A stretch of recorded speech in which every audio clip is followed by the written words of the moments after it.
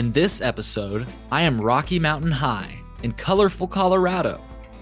I'll be joined by Illinois Representative Shawn Ford at Psychedelic Science 2023, which is being held at the Colorado Convention Center in the capital of Colorado, the Mile High City, Denver. I'd like to thank the Multidisciplinary Association for Psychedelic Studies, an American nonprofit organization otherwise known as MAPS, for inviting me to attend Psychedelic Science 2023. If you enjoyed today's episode, please leave a positive review on whichever platform you're listening from.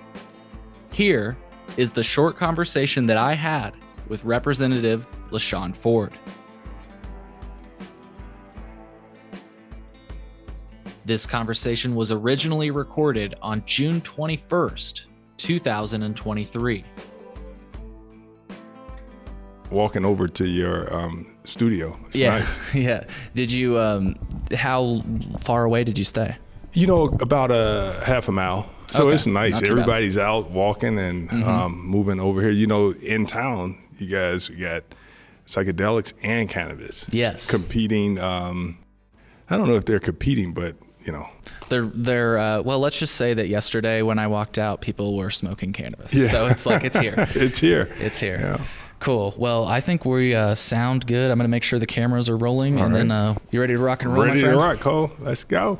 Cool. Representative Ford, thank you for your time today. Thank you, Cole. I wanted to start with cannabis, and then we can loop back around to the reason you're here today, psychedelic science. Psychedelics, yeah. So welcome to Denver, Colorado. It's so cool to meet you here. I thought if I was ever going to meet you, it'd be in Illinois. Right. Never thought it'd be in the Mile High City. Well, you're global. Yeah, So. Here we are. Here we are. So, hey, I wanted to open up with a quote from a person I think we both know, Jordan Melendez. I recently saw it in, I'll have to give credit for this newspaper right now. I'm just looking at a screenshot. His quote was, "True social equity is not the number of licenses that have been issued, it's market share." What do you think about that idea? Because that's the first time I've ever heard it said that way. Well, that's actually good. And Jordan, when Jordan speaks, people should listen because he's devoted to this issue. You're right. You can have a lot of people with licenses and they make no money in the industry. Yeah. And so is that true social equity? And so that's very good that you point that out. I like that because Illinois, we built the motto of legalizing cannabis on social equity. And even if everyone that's now designated to get their license that's in the state of conditional licensing get their license and still the MSOs dominate Right. in the revenue, that's true. It's not true social equity. Yeah. And he's showed me some calculations. I hope I can get him on the show where he's actually laying out like the market share that the current cultivators have versus what they would have and all of that stuff. So I wanted to ask you, with that in mind, if social equity is market share, do you view that in conflict at all with like pushing for the continued decriminalization of cannabis at all? Oh, I think that those are two areas that have to remain a focus. So decriminalizing is something that we need to do. And not only should we do it more in Illinois, but nationally. Yeah. It should be something that should happen and the president should lead in that effort. I mean, here we are with one of the most progressive presidents in our time. We've had a progressive president when we had President Obama, number 44. There was a little interruption with 45, but he wasn't progressive in the areas that we are. Right. But there were no setbacks with 45 because states still had rights. So I think that criminal justice has to be front and center because there are people that's traveling down that lane that they don't consume at all, but they believe in having a justice system that's fair. So that has to be something that we focus on. And then economically, Right. Do you think that it would have to wait until a federal level? And the reason I'm asking this question is because I've asked, including advocates, not Jordan, but others that have maybe worked alongside Jordan. I've seen them like in pictures together. So Scott Redman from the Illinois Craft Growers Association. I've asked him about pairing some of their proposals with proposals that would further decriminalize cannabis. And one of them that I'm thinking about is home grow. But immediately his question is, well, how's that going to affect our market share? So from my perspective, it seems like from the licensee's perspective, they see further decriminalization as competition to their market share. How do we address that? Because I think that's something that we should focus on as well. There are people in that, I would say, bucket, and people that's in that space that believe that home grow should be decriminalized and people should be able to grow in their own home. In fact, there are members in the Black Caucus in Illinois that believe that. And, my position is I want to be a good broker in this conversation. There has to be a discussion. And if we just shut down the idea of home grow, that's wrong. And I think that the fact that person actually grows cannabis at their home, and to think that we can actually send the police there to arrest them, where they have a right to enjoy their home, and if growing a plant of cannabis is something that they enjoy, they should be able to do it. I know that I could take that stand. Yeah. And the way I like to say it, and I want to see if you're down with this, I always say cannabis is not legal until we can grow, possess, use as much as we want, need, or please. Wow. I think that I could listen to that and talk more about it. I mean, people would say, well, that means that we can have cannabis growing in fields like corn. Would that be okay? I mean, would it hurt anybody? And just to go with your corn reference, like I'm from where there are a lot of cornfields. Most of us know you can't just take that corn off and eat it because it's not sweet corn. Right. It's agricultural. You're right. You know what I mean? So, but to your point, I wonder if we go that far. I don't know. But I guess where my question comes from is I actually feel like the Cannabis Regulation and Tax Act was a bit short-sighted. I give it a lot of credit for a lot of the things that it did do, including legalizing cultivation for medical cannabis patients. But when we look at how these penalties were originally established, and just for background for folks listening, the Cannabis Control Act of 1978, it's an Illinois law, and it established a graduated set of penalties. All of those penalties are still alive and well today, except for 30 grams or less of cannabis, 800, sorry, correct me if I'm wrong, it's 5 grams of concentrate. I don't know why I'm blanking on it right now. The point is, it's like the line used to be, you cross this line, you have this leafy substance on you, it's illegal. Now it's like we raised the line up a little bit. We're like, you can have the leafy substance, but only a small amount. Yeah, and you know what's the problem with that is the people with the money, the majority owners in this space, they did just a little to push for a little decrim so that they could make a lot of money. Yeah. We need them to be on board with full decriminalization. But remember, we tried in Illinois, and I tried in Illinois, and people all over the country have tried to do decrim of cannabis for years. Yes. Even the small amounts that we got in the Cannabis Act in Illinois, I tried to do that when I first got in probably 2007. Mm-hmm.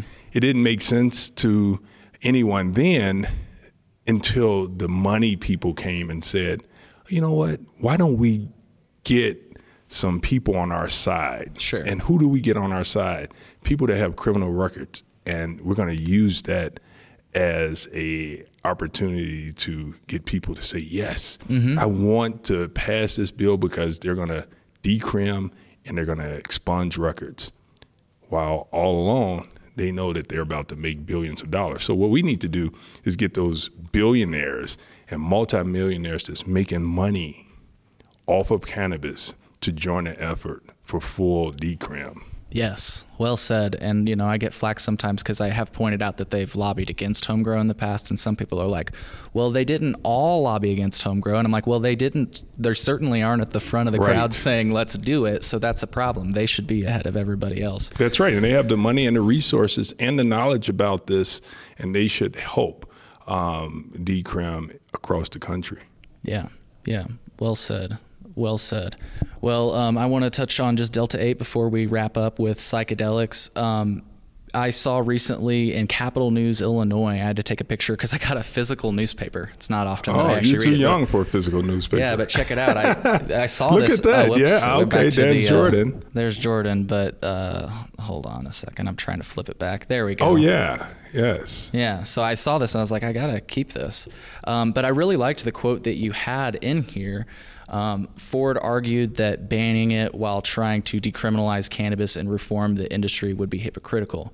If we ban it the way cannabis was banned, then we're going to have a new crop of people that's going to be entered into our criminal justice system. I saw you at Chaitiva recently, and we actually had them on. Right. I've never seen it. They gave us like a virtual tour on the podcast. Yeah. Where do you stand on this Delta 8 topic? Delta 8, one, I would tell you, Cole, if we were able to eliminate it off the planet, then we could talk about banning it. Yeah. Thank you. The fact that we cannot eliminate it off the face of the earth, how can we ban something that's here to stay? Yes. And the way I see a ban, we're creating this new criminal act that will take Delta 8 to the traditional market. And now you're going to have more people selling bingo Delta 8, and it won't be as safe as it could be if we could regulate it. And what do you think the answer is? I personally think that it's as simple as ID, you got to be 21, testing, and labeling. That's it. Oh, don't forget now. We got to collect revenue. I need to get some taxes. Now, but does that mean that it's going to be limited to the dispensaries, or will it continue like a Chaitiva? Right. I think that it would be just as you said, those three, and we just need to make sure that we could tax it. I'm a Democrat, and, I think that we have to tax it the way cannabis is taxed so that it could be an equal playing field. You cannot allow for people that sell an intoxicating drug to be in the industry, and cannabis is in the industry, and they spend a lot of money and time to set up and become a thing in Illinois, and you have this competing intoxicant out there that's not taxed and regulated the same. And so I want to be fair to the cannabis industry and say, what's good for cannabis should be good for Delta. So cool. All the regulations that exist for cannabis. So would like a Chaitiva just be given a license, or like, I want to be clear, like these shops, would they be shut down? That's what the cannabis industry wants. Right. They want it shut down. They want to be the only ones. They want to be the only ones. That's called a monopoly in America. Right. And, I can't support a monopoly in Illinois, giving one industry all the business. Yeah. That's not right. And people would like choice.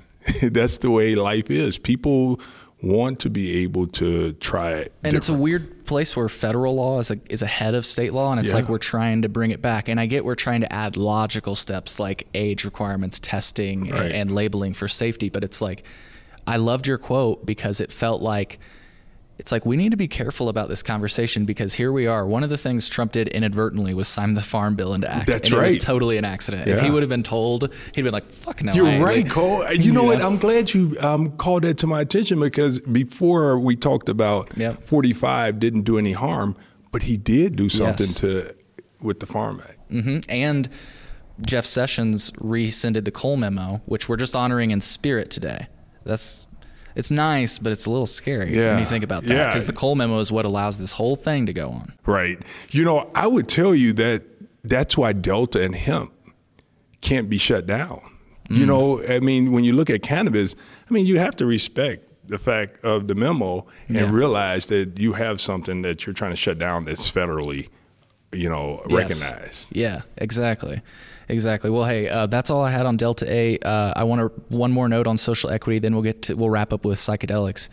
I wanted to ask you, I feel social equity, it includes giving people licenses and the support they need because they've been disadvantaged by the war on drugs, right?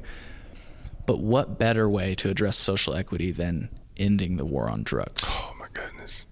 And I don't mean I do mean with all drugs, but since we're talking about we're talking about in the context of cannabis, I'm getting very frustrated, honestly, when I read quotes like that from Jordan, because I understand where he's coming from, but I'm also like, if we're not addressing this cycle that continues, like we've acknowledged, like this has happened, these people have been disadvantaged by the war on drugs, and it's like, it seems like the last thing we're doing is ending those policies. Right.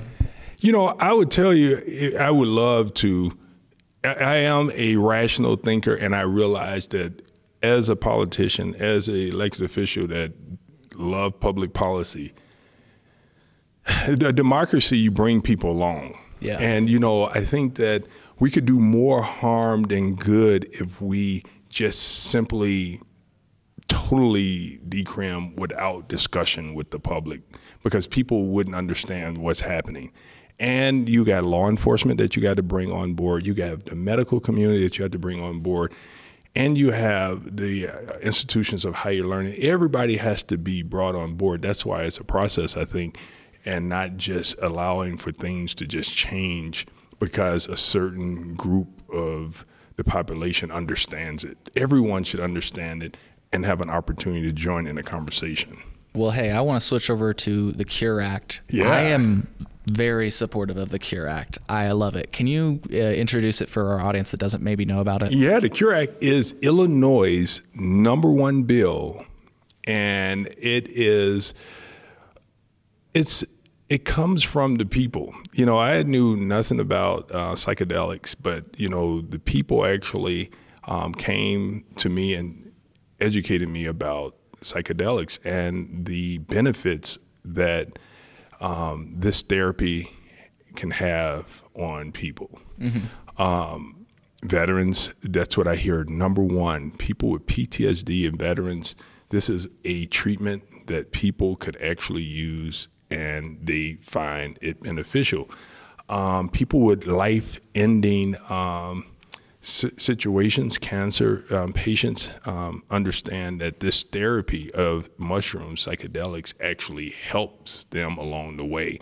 So it's really a medical treatment that in our bill, House Bill 1, it decriminalizes psychedelics, mushrooms in Illinois, and it allows for us to set up therapy facilities for people to go in and receive the therapy with a licensed therapist. Our bill will not allow for recreational use, but it will allow for people to use under the care of a medical professional. Right. So you won't be going to a dispensary like my shirt shows and walking out with a bottle of mushrooms or whatever. You'll be connected with a professional that's tooled. Some of them are here today, equipped, I meant to say, to guide you through that experience. And I think the biggest thing is how to integrate it into your lifestyle so that your life does change. Your lifestyle does change. Yeah. So my favorite part about the CURE Act is the descheduling component of the law. And I honestly, like in retrospect, I wonder, I feel like that's what I'm kind of proposing with cannabis. Don't you think? Exactly. Yeah. And it will take time. Mm-hmm. And I think we have to, people that's leading the way for decriminalization of drugs should be proud of where we're at today. Yeah. We're never going to be exactly where we want to be because there's always going to be work to do. But I mean, just think about it. We should be proud that there's real conversations about decriminalizing marijuana, decriminalizing psychedelics, and that people can now use marijuana recreationally and be open about it. and they could use it safely. And they can also support their state with the tax revenue that they're given. And so the same thing happens with psychedelics. We're moving in that direction slowly. Yeah. Cannabis in Illinois started out, as you said earlier in our conversation, as a medical, as for medical use only. Right. Then we moved to recreational. And so I think that the approach that we are taking in Illinois with the Cure Act #1 is almost the same. Yeah. And it's a time where people are educated about psychedelics and mushrooms, and then they become more acceptable to the use. And that's the process, slowly but surely. Yeah, I never thought I'd get off the phone with my mom saying, I'm at a psychedelics conference. I was just given mushrooms because that's legal here in Colorado. Yeah. So I never thought, and she was like, wow, that's really cool. You rewind to high school. My mom was like, you don't smoke weed. All losers smoke weed. They don't go anywhere. Right? You know? And now times have changed. And that's what we have. If we're going to be respectful in a democracy, we actually help bring people along. Because when you don't do it that way, that's when we lose the battle, because you can't be in a movement ignoring people. Yes. You have to hear them so that you understand why they don't fit in to the bucket that you want them in. That's how you win. The more you ignore their concerns, the more opposition you're going to get. So you bring them in and you talk to them, you educate them, because there's enough evidence that psychedelics is good for people to use for medical purposes and people for microdosing for whatever they choose to do. There's enough evidence to show that it's okay. Even our institutions of higher learning have studied it and showed us, and they've debunked some of the myths that people used to convey out from the 60s. Yep. And so we're coming along. I mean, to have a big conference in Denver and Denver leading the way in their conversations, we should be happy but not satisfied. Yeah, absolutely. Well, 2 more questions for you, then I'll let you. I know you got a busy day ahead of you, and I got some sessions I want to hit. So do you view descheduling as a core component of the Cure Act? And the reason I ask that is because I'm all for the assisted therapy. Right. In fact, I foresee myself taking advantage of it. But I also acknowledge I'm very privileged, and those options can be cost prohibitive. And so I see descheduling as core, fundamental, foundational.